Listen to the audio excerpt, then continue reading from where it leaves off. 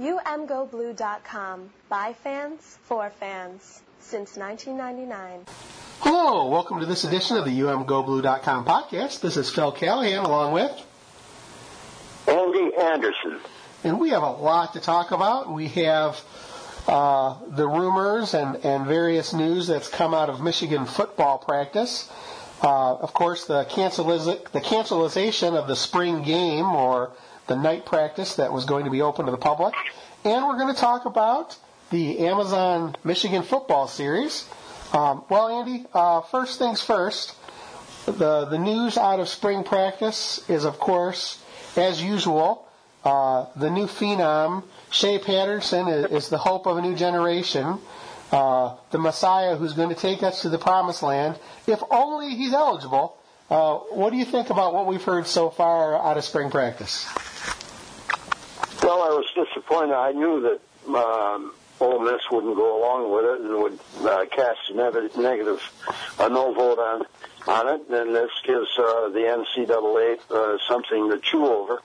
And I'm not a big fan of the NCAA, but I don't see any reason why they couldn't approve this. You know, it's not the usual thing. It's not usual for anybody that isn't a graduate transfer to get an extra year of eligibility immediately. This is a rare thing. I hope it happens. I think it'll be good for Michigan. I think it'll be good for Shea Patterson. But I don't think all of our talent is in that one barrel. Right now, he seems to be doing good, and rumors are that he's the best that they're fielding out there. But there are also rumors that he's playing against the third string people, and that the other quarterbacks are taking snaps against the better people. I don't know if that's true or not, but that would even out the results a little bit. I think that McCaffrey and Peters might take a big jump this year. They might be pretty good as compared to what they were last year. Maybe McCaffrey's gotten bigger. I don't know. But anyway, if we're lucky within the next 3 weeks, I'm hearing that we'll get an answer. You know, I really wish that the NCAA had ruled before spring practice for the simple reason that if he's not going to be eligible, you're taking valuable snaps and preparation away from other players. And again, I know that he's going to take snaps no matter what, but there's the concern here as we're heading into Harbaugh's fourth season that everything still seems to be hinging on yet another transfer quarterback. And while it seems completely reasonable that the NCAA would grant him immediate eligibility, the NCAA has been no friend of Michigan and no friend of Jim Harbaugh. I question if Harbaugh taking shots at the NCAA over the years is not going to bring a negative result for us. And again, I have very little faith in the NCAA. There's a lot of people around the program and around college football who say that the NCAA stands for no common sense at all. And I wonder if we're going to run into something like that. But either way, it would have been nice to know sooner. It is what it is. We need to ride with it. Of course, I will tell you, Andy, that I'm really getting jaded to all these reports out of practice in spring about how everybody looks amazing and the defense is coming along and the offensive line is spectacular, and we hear that every year, and you really got to show me on the field. It would have been nice to go to the spring game or the spring practice. Kind of disappointing, but at this point, heading into the Harbaugh's fourth season, we really need to see it on the field in October and November. There's nothing I'm going to see in practice that is going to, change what's going to happen. I couldn't agree. I couldn't agree with you more that we're not getting a good look here. And it seems to me that when they called the game, that was absolutely the legitimate thing to do. Thunderstorms and then ice and all that was predicted. I don't know how much of that Ann Arbor got. How much did it get? You know what? It was a lousy. It ended up actually not being that bad, Andy. Now, I will tell you that you make the right call because you make the call with the information you have during the week. And, again, if it had turned into thunderstorm or thunder sleet or whatever, it would have been a nasty day for people to get out. And again, what they're worried about is how you get people out of the, if there is a lightning strike, how do you get people quickly and safely out of the stadium? How you get your players, how you get your players safely out, how you manage the parking. It's all good. And I will tell you that I don't think the football team's feelings were hurt too badly by not having to put on a show. There are people that think that he was even pleased that that's his style, to be secretive. One thing I do have to blame him for a little bit, though, is they could have let select reporters in, and they could have let some publicity out on what was going on in there. You didn't get any third party. Whoa, Andy, hold on. Have you met Jim Harbaugh? Did you really expect him to open up the doors to Schembechler Hall to a practice? No, I didn't. Okay. But I'm saying to you quite clearly that I believe that's false, that he should have. But he's not going to. He doesn't pay attention to what I care about anyway. Well, and Andy, I will tell you, I shot an email asking if they were going to do something for the media, knowing that we probably wouldn't be included, but perhaps if they were going to do something. There were rumors that they were going to broadcast a practice and put it on the Big Ten Network.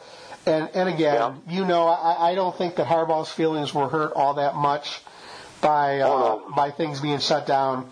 And again, while it would have been great to see the team, I'm really kind of I want to see them in October and November.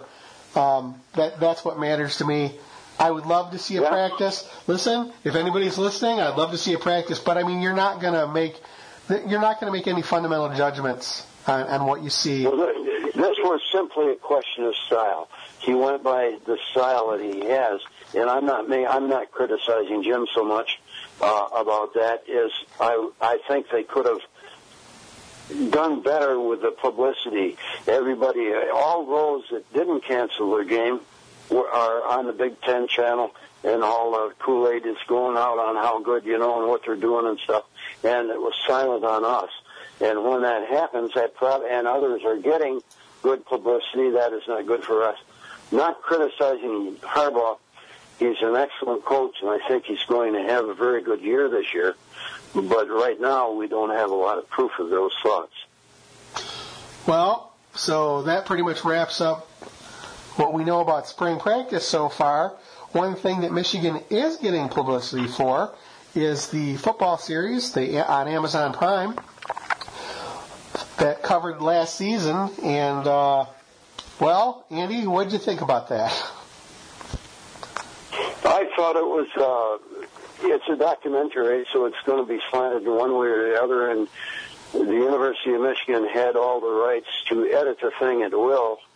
But I thought it was a pretty slick production. I thought it was pretty well written. Yeah, I know that a lot of people that know I'm a Michigan fan around here have got in touch with me and said that they saw it. People that generally don't follow football, and they just loved it.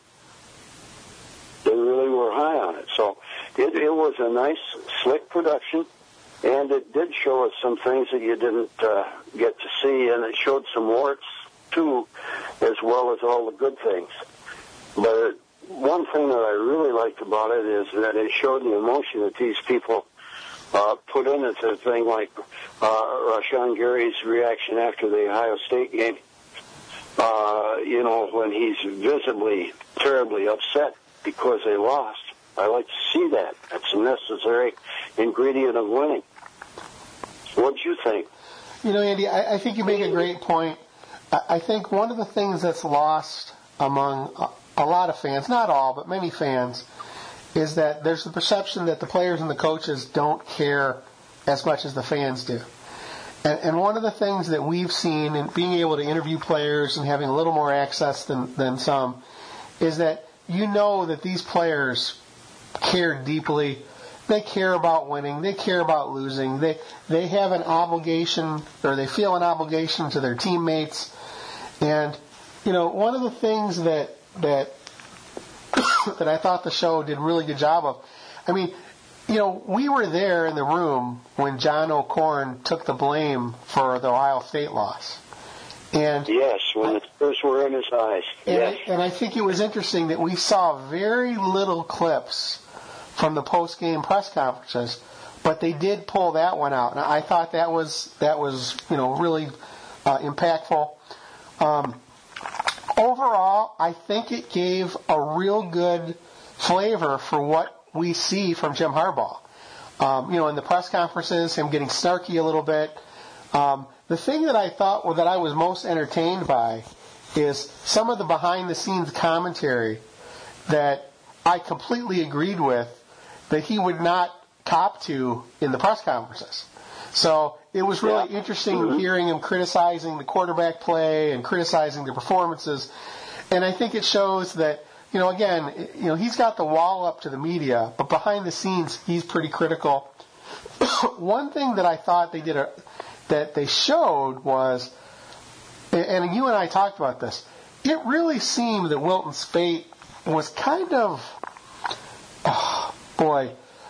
irritated even before the season started. Seemed to be kind of. There's been a lot of comment on the net about that. But I will tell you that we talked about that all during the podcast. That they showed that, and I think that's an honest, image that he seemed over it even before the season started. And what's interesting about that is, he talked about the criticism from the fans and the criticisms from the coaches, criticism from the media, and, the competition. And what's interesting about that is, listen, if you're going to be the quarterback at Michigan, or you're going to compete for the quarterback at Michigan, that comes with the job. And we've talked about this. We've seen guys come in and get tore up by the barrage of criticism. And if you're going to come here and be quarterback, you pretty much got to suck that up. And I think it kind of sets the table for why he transferred. It's interesting. I still think there's another story there. I think there's more that we're going to find out eventually about that. It didn't really seem to me that he had a really good relationship with Harbaugh. Everybody says all the right things, but it didn't look like that to me. And I will tell you, not only in the Amazon special, but even when what we saw, from Speight talking and what we saw kind of on, I don't want to say behind the scenes, but off the edge of the scenes, on the edge of the scenes, it really didn't seem like Speight was enjoying himself in that. I don't think that Speight ever felt real confident. They pointed out in this documentary that before the third quarter of the Florida game, because he'd made some mistakes, he was asking whether or not he was going to start the third quarter, so he wasn't sure of what his status was all the time through. And, I don't know. It didn't work out very nicely for him. And I admired some things about him. He was pretty straightforward in the press conferences. Then he told the party line and all of that stuff. So I'm just sorry that the man couldn't have done a little better, and sorry that he got hurt. Andy, I think we need to go back to last season, the collapse toward the end of the season, and if there's any play that crystallized where Wilton Speight was in relation to his coach, was when he wanted to go for the 2-point conversion in the win down in Ohio State, season before last, and Harbaugh just waved him off. And I remember I told you I was there. I was standing on the goal line. I was hoping that finally I was going to see Michigan win in Ohio State.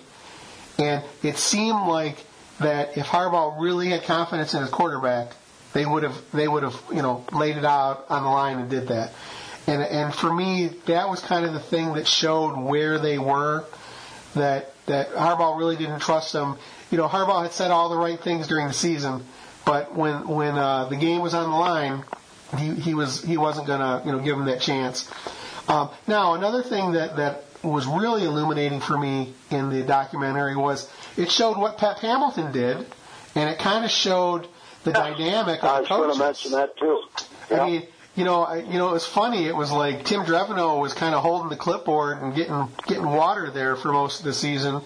As the documentary went on, they showed Drevno a little bit more, but I really got the impression that Pep was running the show, and it was funny because even there were a couple plays where it wasn't a good idea, and Pep would say, "Oh, I don't know how so and so is going. He's jittery, this, that, other," and it was kind of funny to see that Pep kind of had a good handle on exactly where things were. And I kind of liked the face he presented as he sat in the booth and called the plays. When one didn't work, he got upset. He was into the game. He wasn't just the water wasn't just bouncing off him. He was getting wet from the rain when things rained on Michigan in some of these games. But they didn't show Drevno as much, but they did show him calling a couple of the running plays. But I don't think I ever saw him call a pass. Now, a couple things that I really would have liked to have seen. Okay, so you're running basically a reality TV show, right? A documentary, and you had that whole injury with Spate, and the whole drama off the field with them, giving him a hard time about his medical care and not having the equipment that they needed. I could not believe they didn't touch on that. Okay, I thought that was a missed opportunity, and I was kind of surprised. The other thing was, so we're talking about the quarterback battle, and there were all these rumors out of camp about, where Peters was. And they didn't even touch that. I mean, it was, it was all Corn and Spate, which I thought was interesting. Now, another person who I thought came off pretty well was actually O'Korn. I was surprised because there were a couple times he didn't come off so well in press conferences last year, and I was surprised. I thought that, considering, really, I thought all the quarterbacks, even for how much Spate seemed a little cynical. I mean, what they went through getting in and out and in and out. I mean, I thought that they reported themselves well. Now, what was really brutal was knowing that the season was going to go sideways and just waiting for it to happen. It was brutal to see it, as things imploded. So, what else were you surprised by in watching it, Andy? Well, they didn't have O'Korn on there that I recall hardly at all, and he did play a big part in that season. So I thought maybe they'd want to get a few comments from him. Do you remember something from him? Oh yeah, I thought he was represented pretty well at the end. So yeah, was he? Hopefully, I was fine with the Corn. One thing that I was surprised by was, so you have, the offensive line was pretty much a focal point of disappointment throughout the season. And you didn't hear from anybody. And I was just kind of surprised because, in interviewing and talking to some of them, Mason Cole, represented himself pretty well, in press conferences, and they just seemed not to touch that. I think one thing that they showed was, how injuries kind of dinged up the wide receivers. And you definitely got the message in the first couple episodes. They're the really young team. They're a really young team. Okay, we get it. That's the message you want out there. But it was harsh. Pretty much when the season was over, I tried to forget a lot of it for a while. And to see it in HD, blow by blow, was kind of painful. A painful reminder. Yes.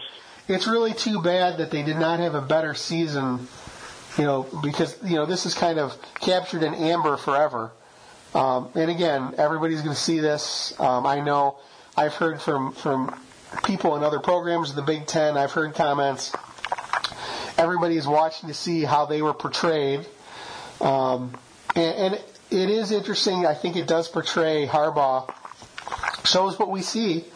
Now, big thing is, I thought there's a lot of different ways this could go. I thought it was okay. I'm not sure. I mean, again, the decision's not mine. I don't know if I would want this kind of scrutiny on my team. But it is what it is. I don't think I would want it every year. I don't think you get it every year. Yeah, I'm fine with that. It reminds me of there's a Netflix show called Last Chance U, and it shows a small college where it's Last Chance U. It's where a lot of Division I players wash out and end up. It's kind of their last chance to go to a junior college and get their careers back on track. Again, you don't have the same drama at Michigan. When you're talking to a player and the counselor is saying, "Well, what do you want to do?" You're talking to a guy who's probably going to be a first-round draft pick. Worst case, he has an insurance policy on his performance. It's not like when you watch Last Chance U and if a guy washes out there, he's going to be working at McDonald's the next day. So now I thought that some of the players came off really well. They showed them doing the academic thing. And again, you would expect that because again, you're seeing things through a prism. You're only going to see what they want you to see. I would have killed to see some more of that practice tape because hearing the commentary of the coaches during practice, I thought was probably the most insightful thing to me. I would love to see what was cut. I'd love to see all the tape of that because the commentary of Harbaugh was pretty classic. Don Brown is invested, isn't he? I was just going to say that one thing that I found interesting is I don't think I heard Harbaugh curse at all. And not that surprises me, but it's interesting how he doesn't really, I would say he yells, but he doesn't really scream and get in people's faces, like berating them.